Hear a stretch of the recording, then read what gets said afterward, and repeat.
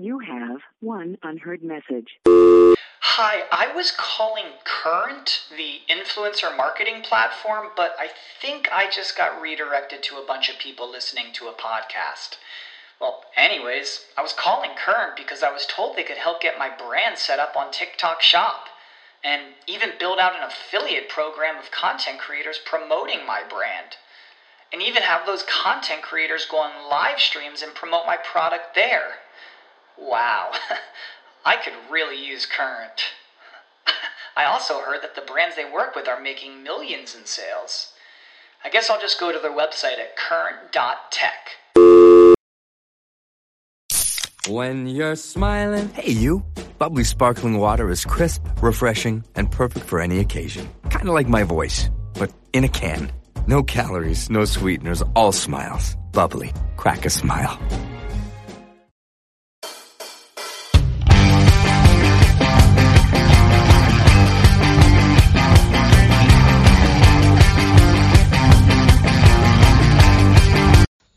Hello, movie lovers, and welcome to today's show. For today's podcast is presented by Podgo. Podgo is the easiest way for you to monetize your podcast, providing podcasters with a flat rate for ad space. So you always know how much you get when you include an ad from Podgo. I recently joined as a member, and you can too. Apply today to become a member and immediately be connected with advertisers that fit your audience. That's podgo.co at podgo.co. And a matter of fact, don't forget to go on ahead and tell them that Movie Loves Unite sent you. Hey Jennifer, how you doing? Hi, I'm well. How are you? I'm doing good. I just want to say welcome to the show. I'm glad that you decided to join me this evening. Thank you for having me. It's good to be here. You're very welcome. And I'm just going to go on ahead and introduce the show, then introduce everybody to you, and then from there we'll do the interview. Sounds good. All right. Hello, movie lovers, and welcome to the show. For today's podcast, I actually have Jennifer Brofer here today for her one-on-one interview. And introduce yourself, Jennifer. Hi, I'm Jennifer Brofer. I am an avid movie lover. I'm a Marine Corps veteran. I am a producer, an actor, and I am currently living and working in Los Angeles. Oh, that's awesome. And I just want to say, too, thank you for your service. I do appreciate that as well. Thank you for your support. And so how is it out there in Los Angeles? How is Los Angeles treating you? Well, I've been out here 6 years, and, Okay. so good. It's a different, it's a little interesting, of course, being in a pandemic and sort of overcoming those obstacles. And, I'm doing my best to stay creative, and it's actually, allowed me to kind of think outside the box a little bit. So I'm still creating, and just in different ways. That's awesome. I'm glad that you're able to actually have some creativeness and everything, especially with this pandemic. I know it. Yeah, it's not easy, but I'm doing my best. Same here as well. So I know that I ended up seeing this trailer for Into the Light, and I was just wondering, I know that's not your property and everything, and I'm sorry that I actually got that mixed up the first go around. But I wanted to know, how did you first come involved with this film? What made you want to do this film? Yeah, so I became involved with this film because I met the writer and the lead actress, Amy Walker, a few years ago, and through a friend of a friend, and we just kind of instantly connected creatively. We worked on a different project in 2018, a web series, and then she approached me about last summer about this idea that she had for this awesome biopic about this suffragist named Inez Milholland. Inez, I had never heard of, but if you Google her, she was basically an icon for the women's suffrage movement. If you Google Inez Milholland, you'll see her riding atop a horse, leading the women's procession in 1913. So Right. she fought for women's right to vote, and so this film follows her on her last speaking engagement in Los Angeles, where she was galvanizing, support for the women's right to vote. So it's a short film. It's a really powerful film. We're actually going to be releasing it next month. So that's awesome. Yeah, we're really excited. We shot it right before the pandemic in early February. So we're really thankful that the timing just happened to be perfect. And we are releasing it, of course, during the centennial, the 100th anniversary of the 19th Amendment. And also we're in a voting year. So we really just want to get people out to vote and to utilize that right. Exactly. And not only that, but I remember back in third grade whenever I actually learned about this part of history. As a matter of fact, I actually knew the main character and stuff like that I learned about back in third grade. So to actually see that being portrayed on the screen and everything, I think that's just phenomenal. I believe that women should have the same rights as men, equal rights and stuff like that. So it was just great to actually have that on film. Yeah, it's a great film. We're so excited to release. And next month is, we're going to celebrate Equality Day. So we're going to be releasing right around that time. We don't have exact date yet, but we will be releasing next month for sure in August. So we're really excited, and we hope a lot of people see it. And if people want to, there's actually a chance for people to get their name in the end credits. If they want to have their name in the end credits, if they make a small donation. We're still raising a little bit of money to finish the film. And so if they want to support, they can go to intolightofficial.com. All right. That's fantastic. As a matter of fact, I'll even put that in the description notes and everything at the end of the show as well, so that way people can donate. Awesome. So, thank you. You're very welcome. So I have another question, though. Yeah. When did you know that you wanted to be an actress? Oh, wow. I've loved acting since I was a little girl. I remember doing theater as young as fifth grade. So I was in class, in fifth grade class, and I was cast in this class play about this woman who could cast a spell and create endless amounts of spaghetti. So I had this like spaghetti cauldron, and I was really good at memorizing lines back then. I don't know where I got it. So I did another play the next year where I played the lead in a school play, and then I just kind of did it all throughout high school.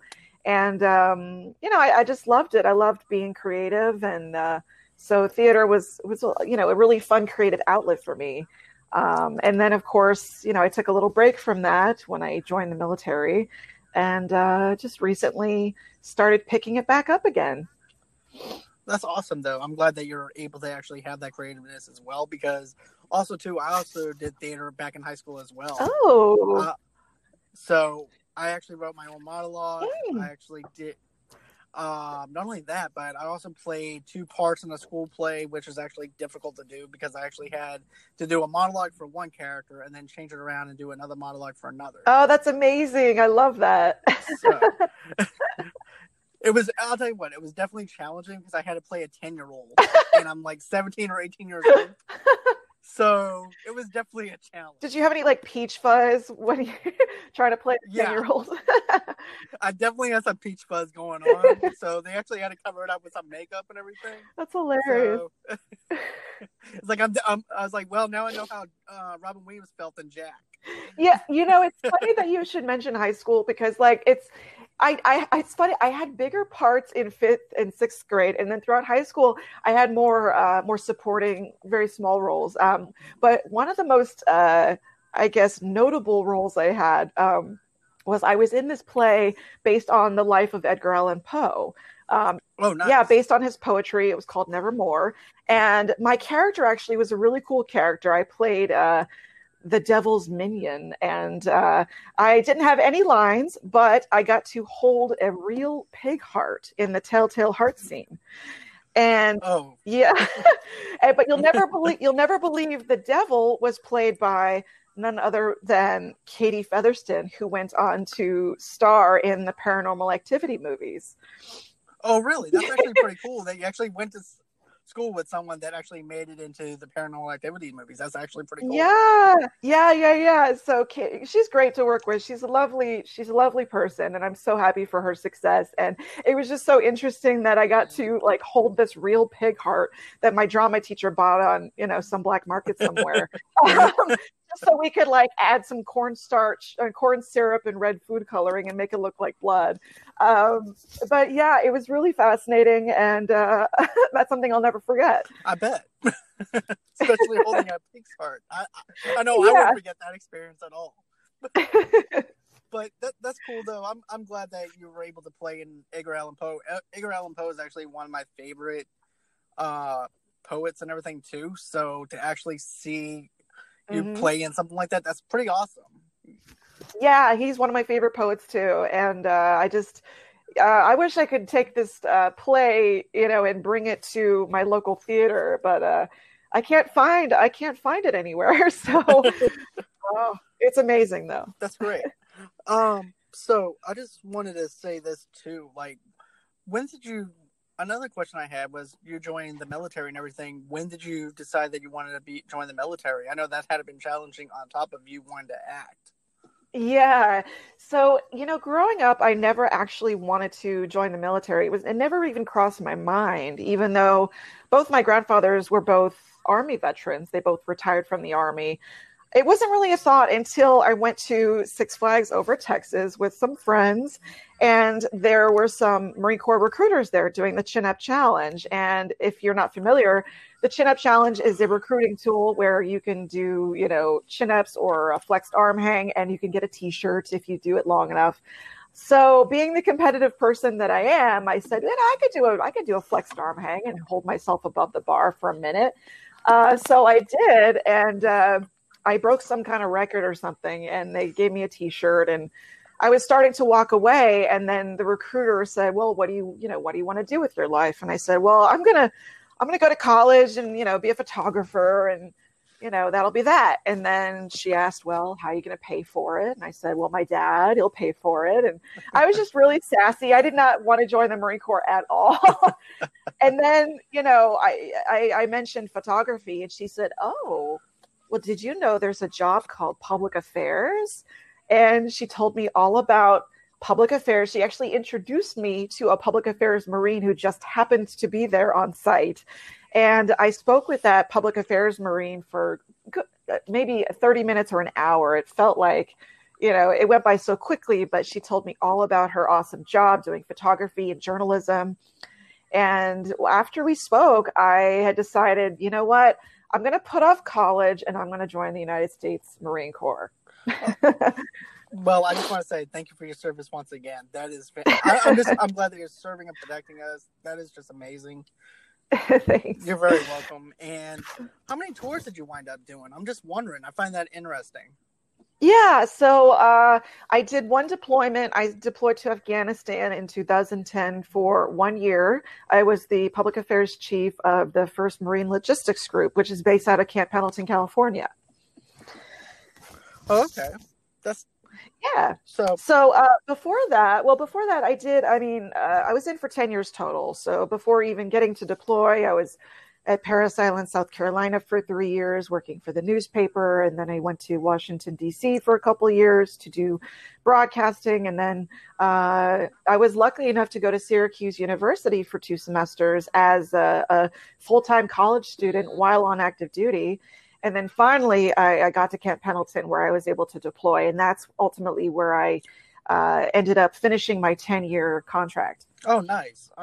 Yes. And I have a question too. Like, what kind of broadcasting did you wind up doing when you were talking about broadcasting? Yeah, so what I did is when I was in Washington, D.C., I worked for a news outlet called Marines TV. It was a small contingent of Marines who worked at the Naval Anacostia Annex in Washington, D.C. And we did this weekly news program where I would read the news every week, and I would tell viewers what was happening around the Marine Corps. And it aired on the Pentagon Channel. It aired on Armed Forces Network around the world. So I've had friends tell me, who were deployed, that they caught me on television at the Chow Hall reading the news. That's pretty cool. Yeah. Another thing too was, I know that you said that you took acting, well, not acting, but theater class and stuff like that in high school. Mm-hmm. But did you ever have to take any acting lessons or anything like that?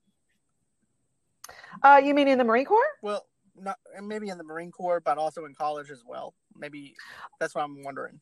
Oh, okay. Well, I did theater classes all throughout high school, all 4 years of high school. I didn't do any acting in the military. I wish they had acting, but well, but we did do broadcast training, and so I got some on-camera practice reading a teleprompter. And then when I got out of the Marine Corps, I had the ability to go to film school, and I earned my Bachelor of Science in Radio, Television, Film.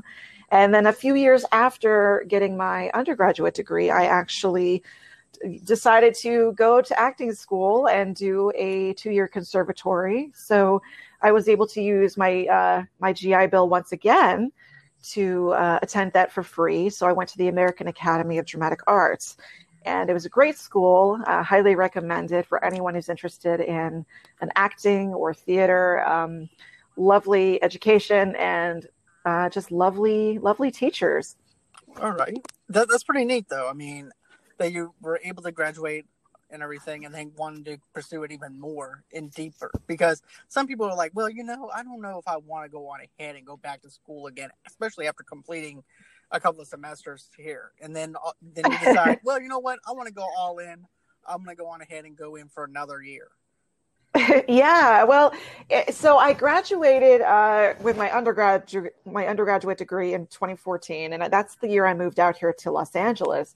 And I was able to intern, and then I got my first job straight out of college, working for an unscripted television production company, and I was there for a little while, and then I was given the opportunity to work as an assistant at Creative Artists Agency, which is one of the largest, if not the largest agency in the business. So I learned a lot about producing and filmmaking there. I learned a lot about the entertainment industry in general. And then I was able to go on and work for an independent film production company. And I learned a lot, working for the producer there. And it was while I was working there that, the acting bug caught up with me once again. It was kind of laying dormant for over a decade. And, it's just an itch I had to scratch. And so I had 2 years left on my GI Bill, luckily. And that was, the length of time that it took to complete the conservatory. So I'm very fortunate that I was able to get my education for free, no student loans. So that was a great benefit of being in the military. Although that's not the reason why I joined, it was a great benefit. Right, exactly. I can actually understand that. And also, too, I know that you did a couple of things where you acted. It looks like Grey's Anatomy, but it's not. It's where you're in a hospital setting. Yeah, so that is my demo reel, which I had done at a demo reel company, because it's so hard to get good footage for a demo reel, because sometimes you'll shoot something and then you might wait a year or two or more for the footage from the filmmakers. So I decided, you know what, I'm just gonna go to a company and have a reel made, just to show what I can do. Because it would be great to be on a show like Grey's Anatomy. It would be great to be on a show like CSI or Law and Order. So I had those scenes created and produced, and it was a lot of fun. It was at Relentless Filmworks. So if any actor needs a good demo reel, check out Relentless Filmworks. All right. And you know what? I just want to say this. I think your acting is phenomenal. Just with that demo reels and everything that you've done, it actually glued me in to your acting and everything. And it's just spot on. I can actually relate to the character that you're actually playing. I can actually gravitate towards maybe the plot line and everything else too that might be going on within that reel. But, I just want to say I was able to gravitate towards your acting ability, and you did a fantastic job. Thank you so much. That's so nice to hear. I'm still learning new things every day. I'm still honing the art of acting, and And, I love learning, and I have some really great mentors, people who I met when I moved out here to Los Angeles 6 years ago. And a lot of them are veterans who are also actors. And one of the main groups that I'd love to give a shout out to is VME, Veterans in Media and Entertainment. It's a group that I became involved with when I first moved out here. It's a group of veterans who work in entertainment, both above the line and below the line. So you have actors, producers, directors, writers, you name it, they have it. And so I met really talented people, not only, acting, but also producing. And so I learned a lot from those people. So, and I'm still learning. So I just wanted to say thank you to anyone who has supported me on my journey thus far. Awesome. So another thing too that I wanted to know about was, I know I talked a little bit about, acting classes, stuff like that, but what about dialect coaches and stuff like that? Did you actually have to go to a dialect coach to actually learn how to actually have a different accent or anything like that? Yeah, they actually teach that in my acting school at the American Academy of Dramatic Arts. And it's a really cool class. It's very challenging.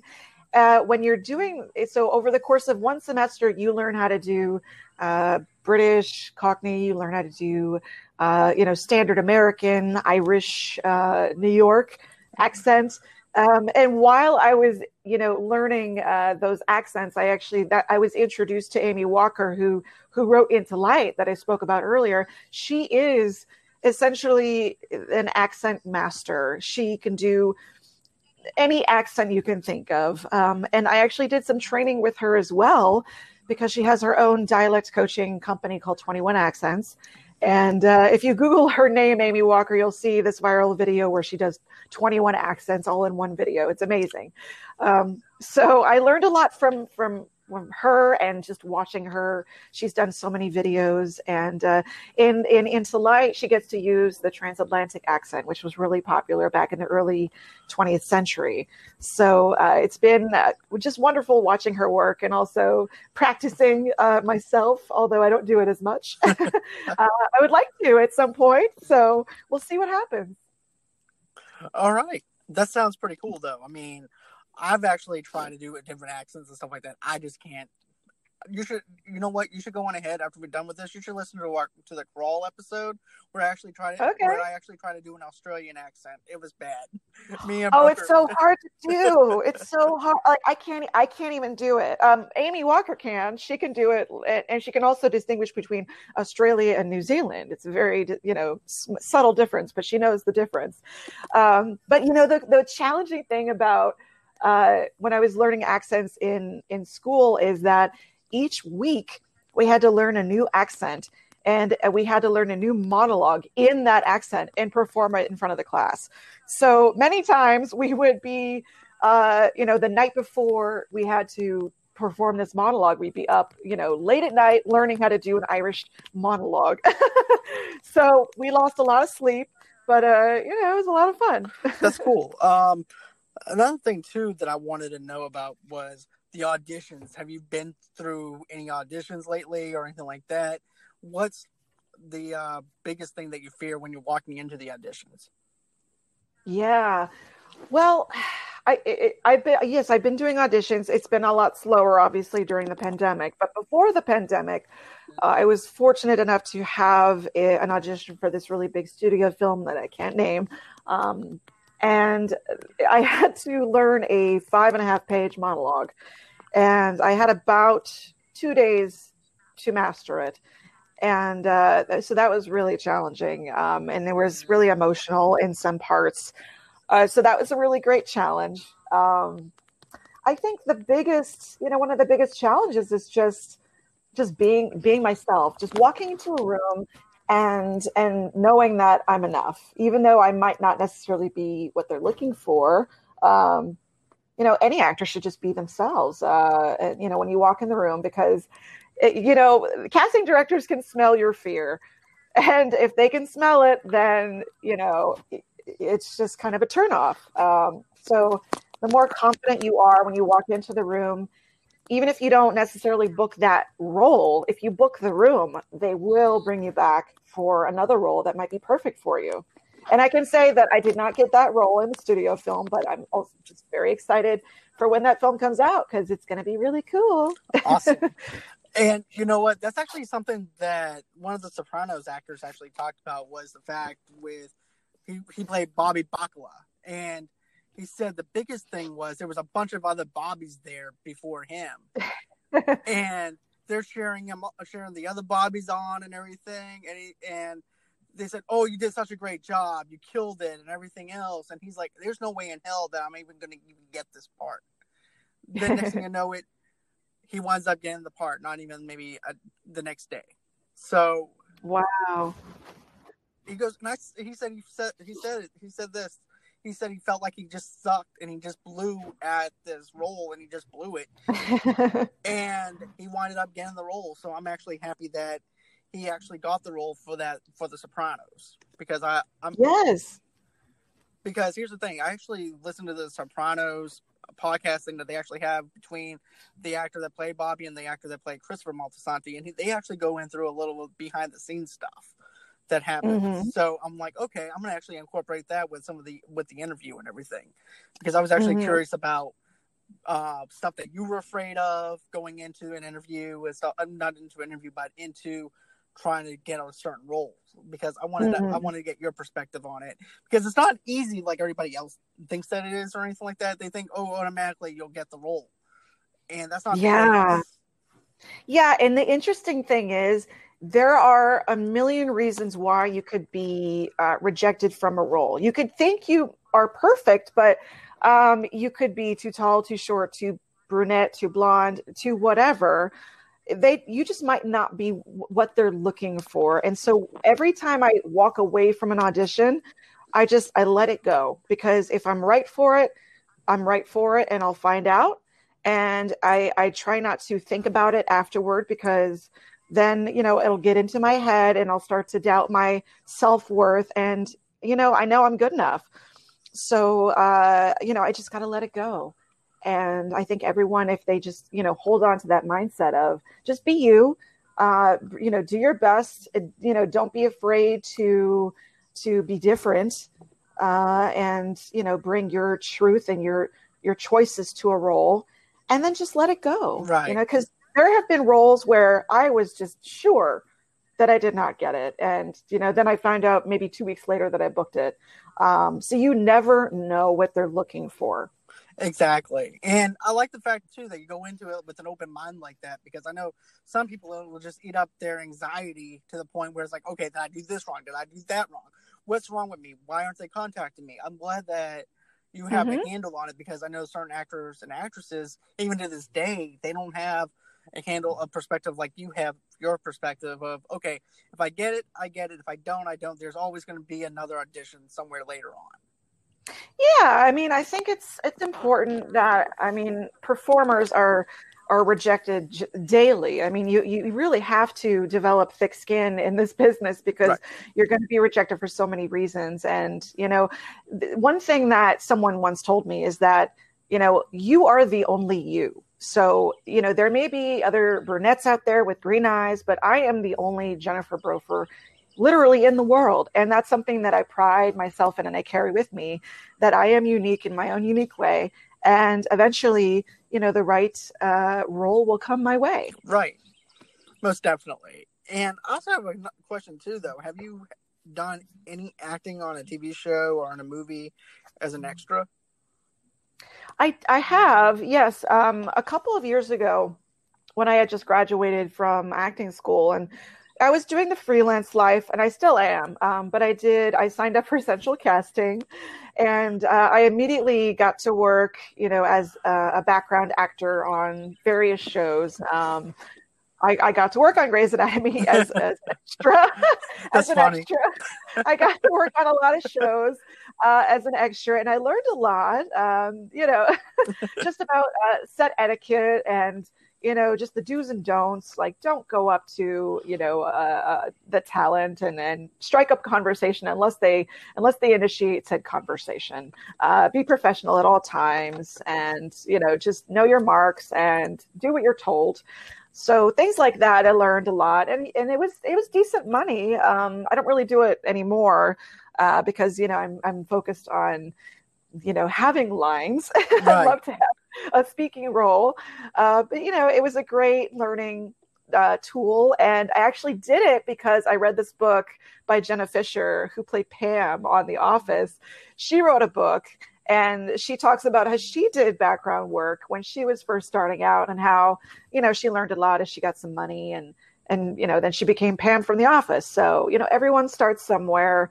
And if you're looking, just for some easy money, it is easy. Bring a book to read on set because it's a lot of hurry up and wait. But, it's a great way to make some money and learn about the business. Exactly. Because I remember a guy named Josh McCouga and everything. He's actually on Eating History. And, and he was also on the Schmoes No Show for a while as well, which is a YouTube show at one time. But he said he remembered just waiting upon hours for Anne Hathaway to come. Yes. And by the time... Yeah. Right. Go on. And he said by the time Anne came, she was just unbearable to deal with. To the point... Oh, no. Yeah. He goes, I never want to work with her again in my whole entire life. Oh, no. Yeah. That sucks. It does. It really does. But just the way he actually expressed it was actually funny, because he goes, I will not work for her ever again. But, Oh, wow. Yeah. I've been pretty fortunate thus far that I don't really have any diva stories to share.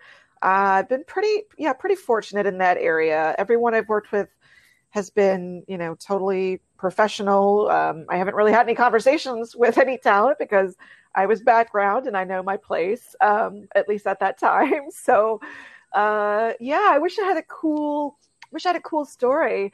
Although I will say, I got to be backstage with Anne Hathaway at the Oscars once. I was doing trophy presenting at the 2013 Oscars, and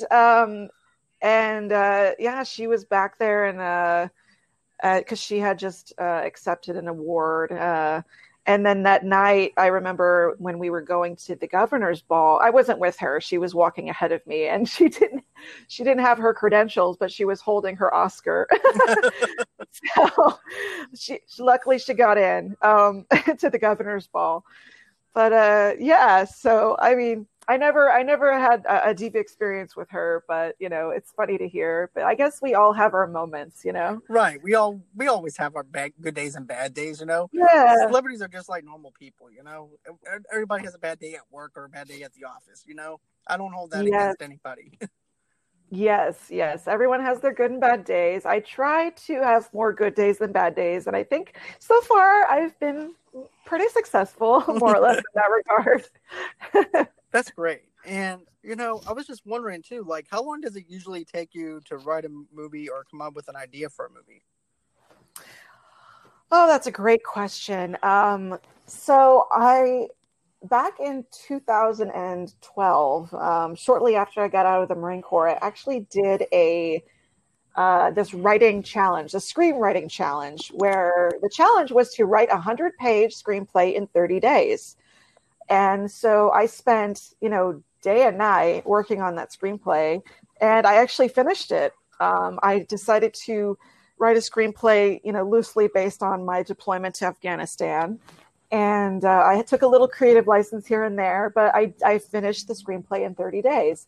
Granted, it never saw the light of day because I never did any rewrites and I never got it produced. It was more of a therapeutic outlet for me. But it really depends. I've had projects where I'm totally stumped and it takes, years to get 13 pages. And I've had instances where, I wrote a web series in one day. So it just depends on my mood, really. Okay. Yeah.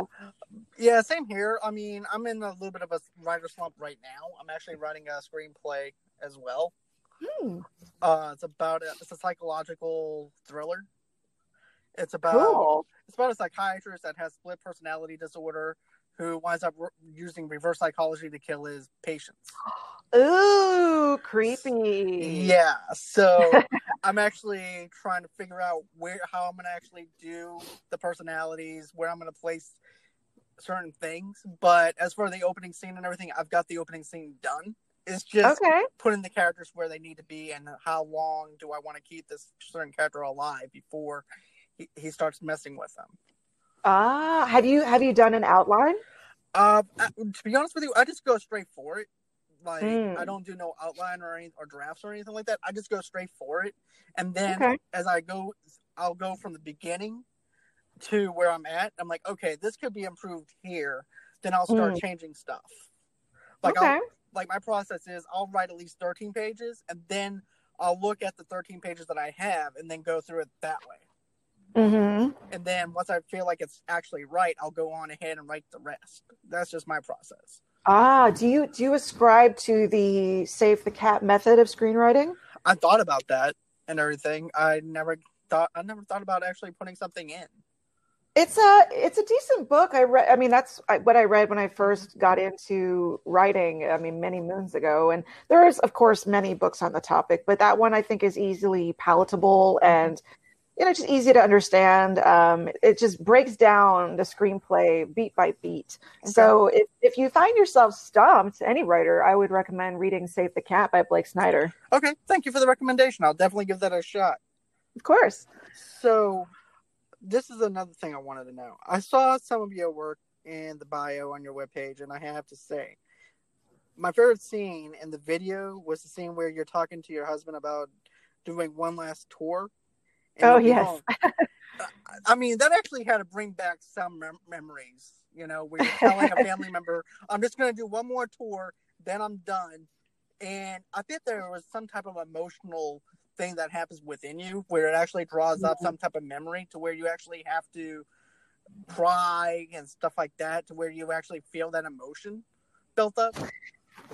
Yeah, that scene was interesting because when I did the consultation with Relentless Filmworks, they are the ones who wrote the scene based on our consultation. And I said, I want to do a military scene, but I also want to show that vulnerability. And so they wrote just the perfect scene. And it does actually kind of remind me a little bit of my life a little bit, because, when I deployed at the time, I was a newlywed. Oh, wow.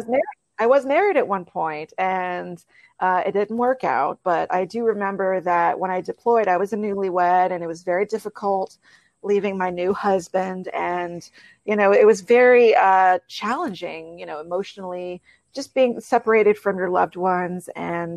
And then, going on R&R leave, rest and recuperation, in the middle of deployment, you have 2 weeks where you can go back home or travel wherever you want to go for 2 weeks. So, of course, I went and visited my husband at the time. And, I remember when I had to go back to Afghanistan, just being at the airport, it was just so emotional. I did not want to get on the airplane. I just wanted to, part of me just wanted to, go, AWOL, as they call it. Right. But I didn't. I got back on the plane, and it was very difficult. So I think, that scene it's important because, and my scene partner in that scene actually is my good friend, Derek Severson, who I went to acting school with. He is an Air Force veteran. And so he's very talented. But we did many scenes in acting school where we played, husband and wife or boyfriend and girlfriend. So I just knew that I could rely on him to play that role, in the right way. And also, I just love working with veterans. That's good, though, that you actually have an actor that you actually feel that comfortable with, to where you know that he's going to be able to bounce off of you and read you and know that he's going to get the performance that you need from him. So it can actually help balance you out as well as an actress.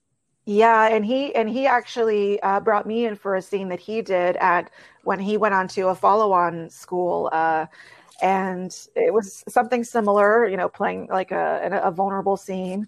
And it's just great when you have a a co-star, an acting partner who just, you have such great like on stage chemistry or on screen chemistry with, and you can trust that actor. And also, like I said, the fact that he is, a veteran, like I know I can rely on him. He's such a professional. So if you're looking for an awesome actor, Derek Severson, check him out. He's fantastic. I just love giving plugs to all of my talented friends. Hey, there's nothing wrong with that. Represent. Yes. But another thing too, like people don't realize you actually have to have a lot of patience whenever you're dating someone in the military, and also too when you're married. It's about trying to have balance between the two worlds, because it's like the civilian life is here, but the military life is in the country that you're actually enlisted at. So you actually have to have a way to where one another actually has to find some type of balance to where you can actually be patient with the other person. Yeah, and it's interesting because there are so few women in the Marine Corps to begin with. Usually it's the wife or the girlfriend staying behind while the husband or the boyfriend deploys. But in this case, it was the opposite. And so he and I were long distance for the majority of the marriage. Which is one of the reasons why it didn't work out. But when we were deployed, he was living in South Carolina and I deployed from Camp Pendleton. So for 2 out of the 3 years, we were basically long distance. And that's tough on any relationship, no matter how good of an emailer you are, it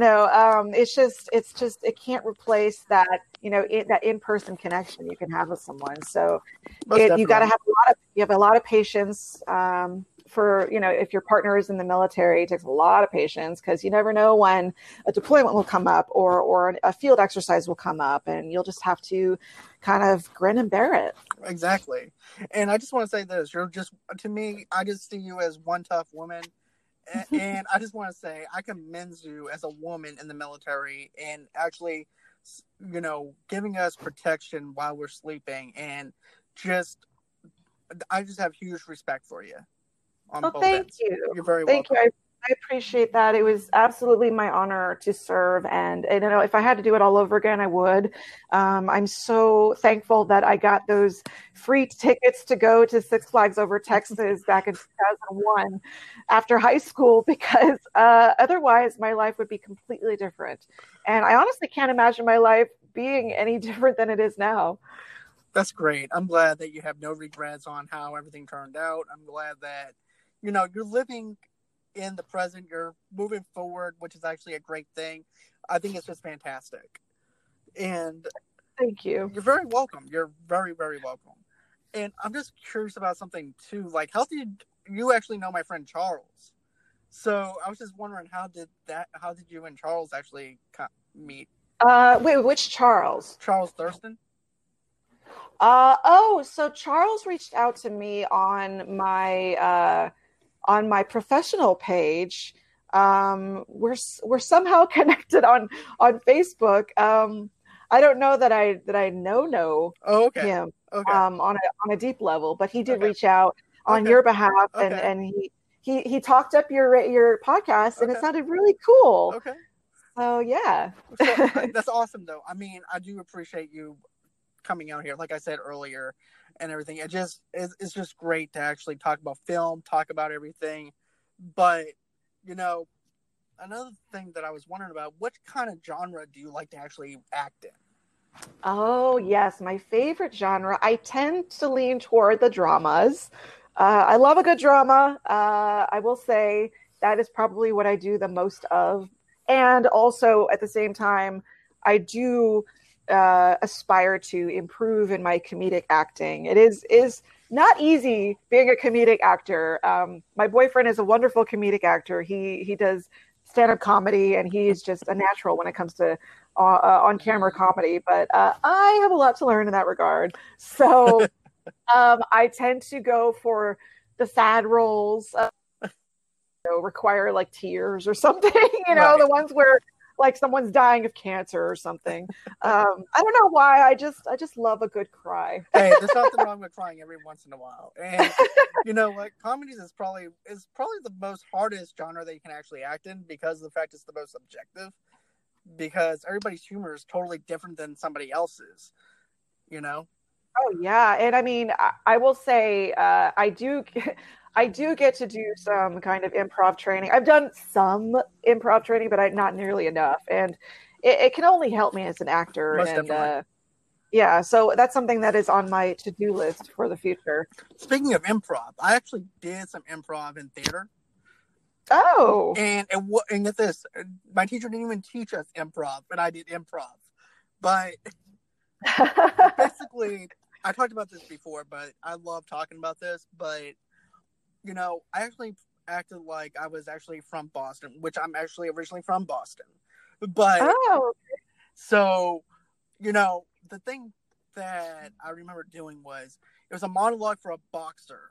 And his dad's training him. And, of course, whenever he first gets into the ring, I didn't have a ring. I didn't have anything. I had boxing gloves that I used to box in. And that was it.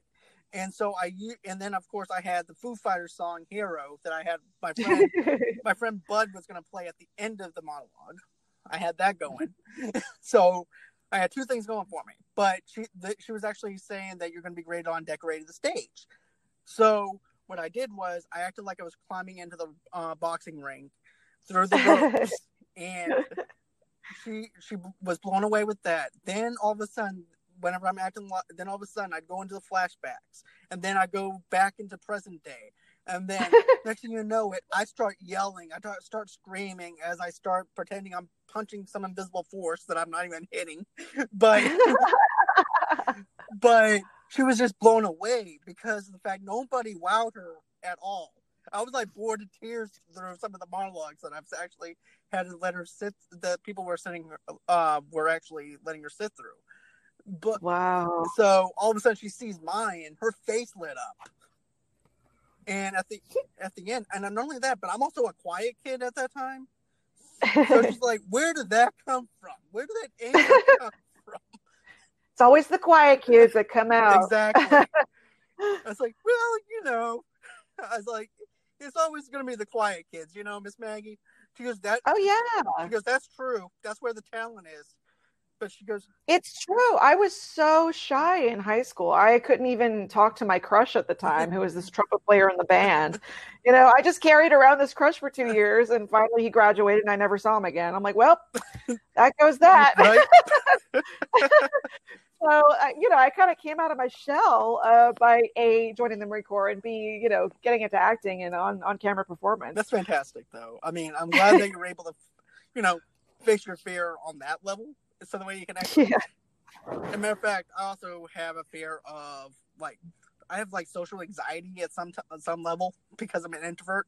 But you know, I'm actually getting better because of the podcast and stuff like that. So therefore, I'm able to face my fear that way, and it's actually good.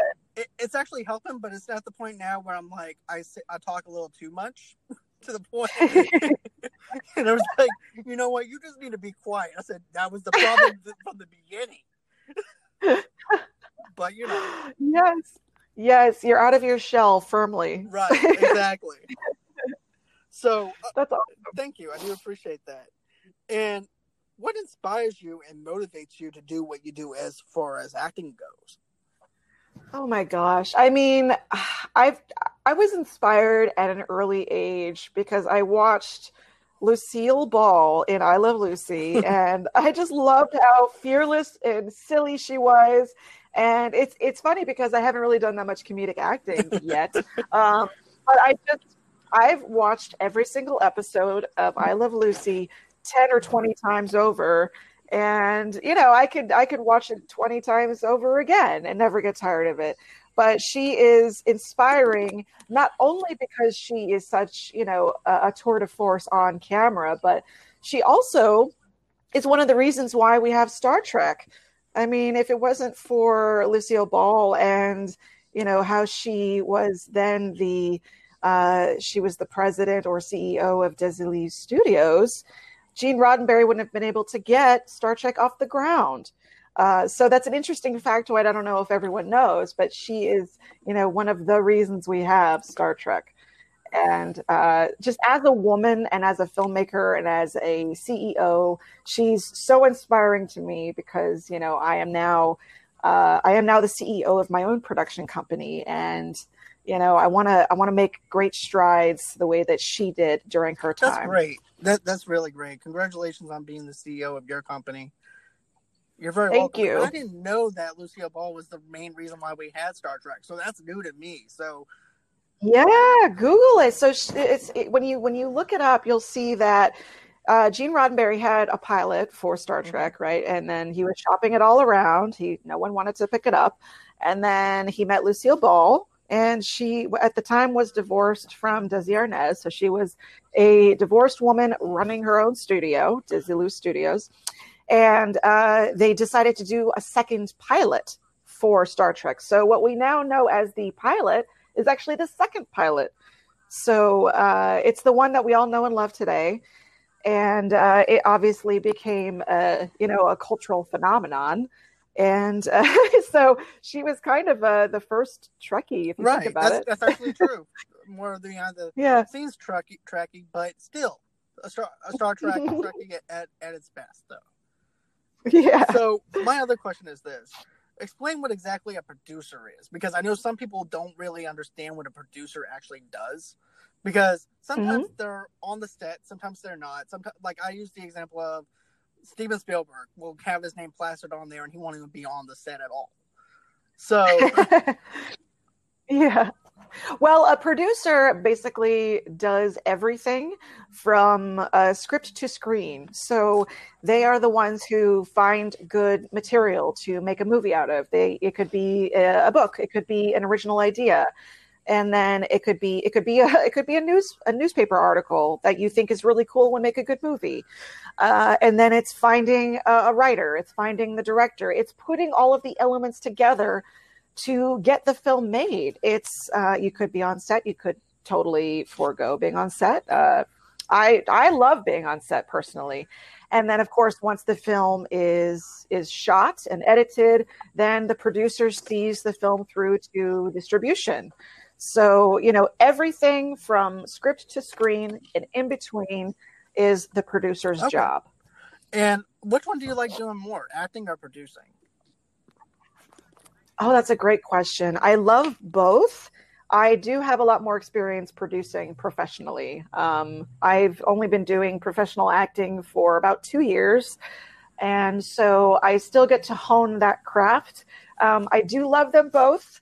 As far as when I was an adult, producing was my first love. And but acting is a very, very close second. Okay.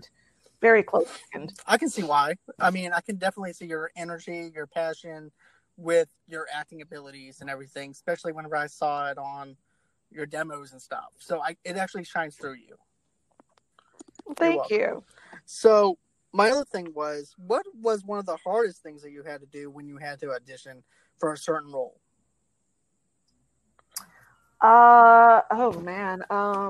Well, aside from memorizing that 5.5-page monologue for that studio feature that I didn't book, unfortunately, like